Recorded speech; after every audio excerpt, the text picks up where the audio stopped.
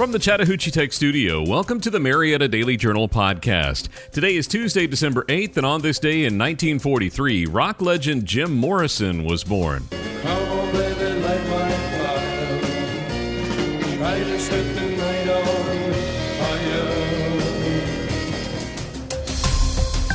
fire. I'm Dan Ratcliffe, and here are your top stories presented by Marietta Click IT.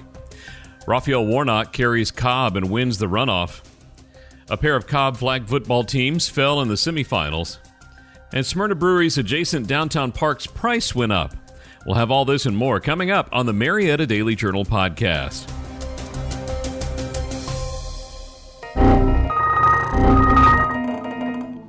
Unknown error. Every time I think my business is on track, I get these computer issues that shut me down for a day.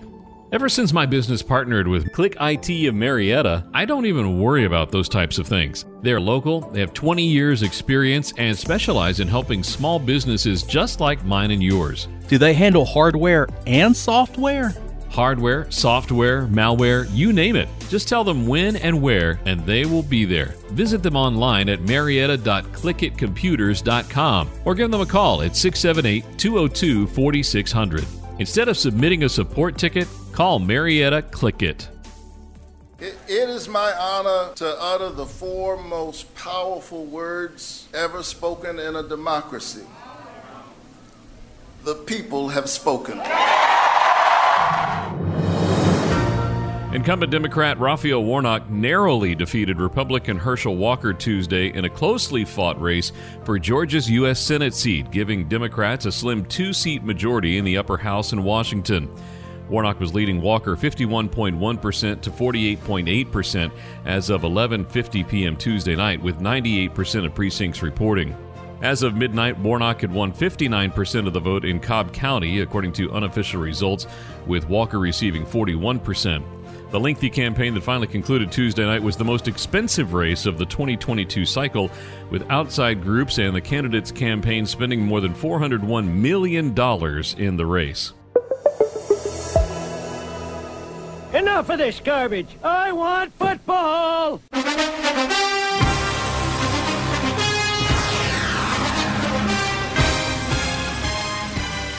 For a few seconds, the Allatoona flag football team thought it was on its way to the Class 7A state championship game at Center Park Stadium. If not for a few extra steps, the Buccaneers would have been. With Monday's state semifinal tied 13-all with 5 seconds left to play, Allatoona quarterback Macy Strickland scrambled left, pulled up, and threw deep down the middle. The receiver came down with the ball between two defenders and sprinted away for what looked like the game-winning 65-yard touchdown. However, the celebration was short-lived as Strickland was called for being past the line of scrimmage when she let the pass go. The penalty sent the game to overtime, where the potential celebration turned to disappointment. In the second overtime, Milton found a way to finally get past Allatoona 19-13 at IBM Performance Field inside the Atlanta Falcons training facility. Milton will face Blessed Trinity, which beat Marietta in the other semifinal for the state championship Thursday at Center Park Stadium in Atlanta. For much of the season, Marietta's flag football team would often start slowly, rely on its defense, and then pull away from opponents in the second half. In Monday's game, Blessed Trinity scored 2 first-half touchdowns and added a third in the final minutes of the game to post a 19-0 victory over Marietta in the semifinals of the Class 7A state playoffs. Marietta was stopped 1 game short of reaching back-to-back state championship games. For Blessed Trinity, it was a game of payback for the 26-0 loss that the Blue Devils handed them in the same round a year ago.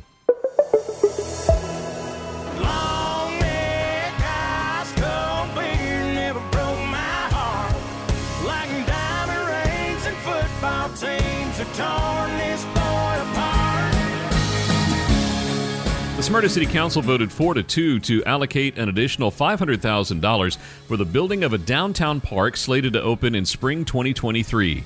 Village Green Park will be located just south of the Stillfire Brewing Brewery being built in downtown Smyrna.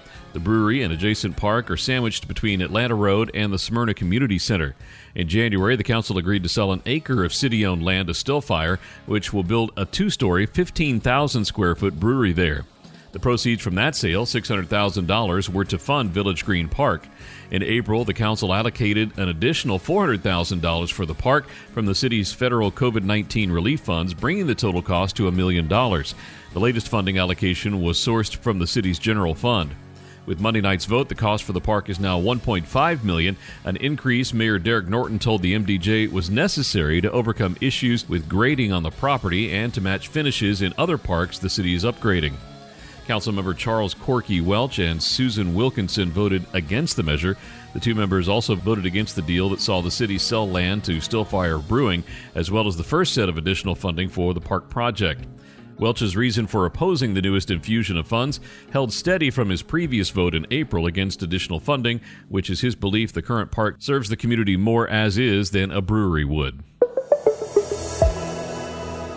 5, 4, 3, 2, 1. Happy New Year! We did.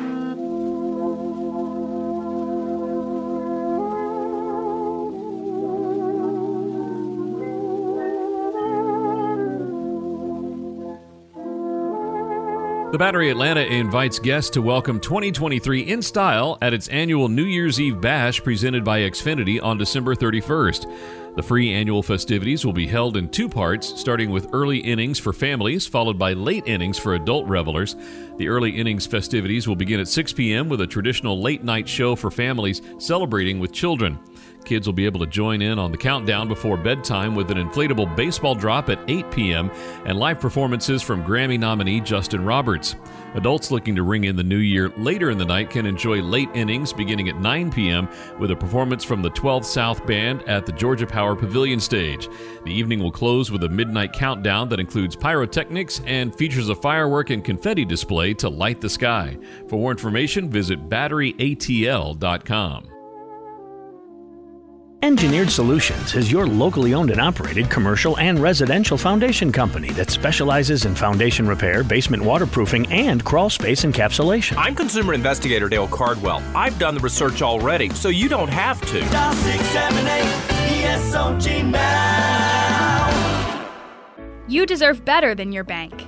Better service, better rates, better solutions. If you live or work in Cobb County, now is the perfect time to make the switch to Credit Union of Georgia, the better way to bank. Since 1960, Credit Union of Georgia has been providing Northwest Georgia with financial solutions that make sense for your home, business, and family.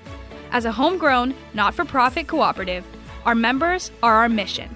Not only will you get the best loan rates, you'll get personalized customer service from people who understand your needs. Plus, Credit Union of Georgia provides real convenience with a network of more than 30,000 accessible ATMs and branch locations across the country. Of course, there's also 5 locations right here in Cobb County. Ready to see how much better your banking can be with Credit Union of Georgia? Become a member today or apply for a loan online by visiting cuofga.org.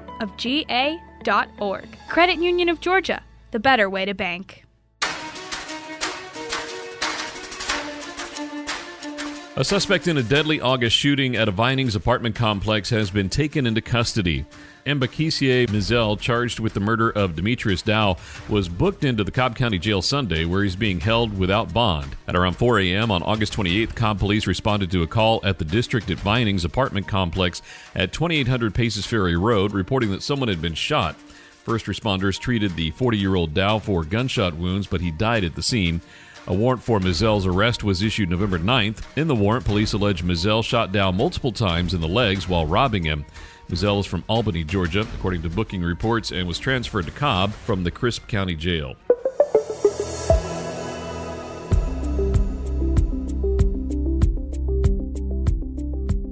The Cobb County Board of Education is set to review 5 district rule modifications at its work session Thursday afternoon. 2 changes are to existing rules concerning staff access to the district's new emergency system badges and employee transfers within the district. 3 new policies deal with animals in schools, counseling programs, and the Parents' Bill of Rights. The codification of the Parents' Bill of Rights in the district's administrative rules comes after Governor Brian Kemp signed into law the bill known by the same name in April. Board member Randy Scamahorn told the MDJ that the district is already in compliance with the state law and will formalize it with the new policy. The rule allows parents to access their children's education records and learn more about instructional materials. It also gives parents the right to object to content which the parent legal guardian feels is divisive or harmful to minors based on the district's Divisive Concepts Complaint Resolution process, part of the rules the district passed in June to fall in line with another law on divisive concepts signed by Kemp. The new rule also allows parents the right to withdraw their children from sex education courses and prohibit the district from taking photographs and making video or voice recordings of their children, so long as parents provide written notices. Revisions to the rule governing employee transfer could cause the most stir, according to Cobb County Association of Educators President Jeff Hubbard, who said the changes could make it harder for teachers to move around within the district. Hubbard noted that employees will now be required to be at their present location of employment for a 2-year minimum at the time of a transfer.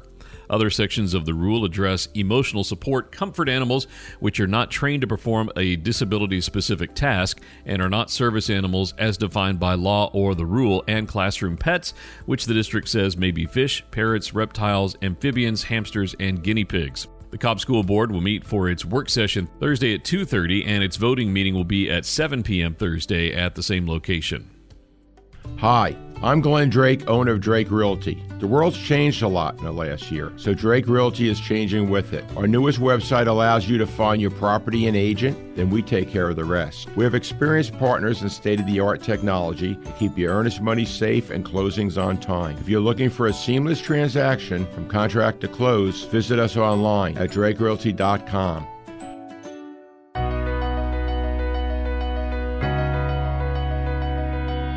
Thanks again for listening to today's Marietta Daily Journal podcast. Did you know over 50% of Americans listen to podcasts weekly? Make sure you join us for our next episode and share this podcast on social media with your friends and family. You can find us on TikTok at MDJ Podcast, add us to your Alexa Flash Briefing or Google Home Briefing, and be sure to like, follow, and subscribe wherever you get your podcasts. This podcast is a production of BG Ad Group. Darren Sutherland, Executive Director. Jacob Sutherland, Director. Matt Golden, News Director. Chen Ray Zhang, Director Producer. And Jason Gentarola, Audio Producer. All rights reserved.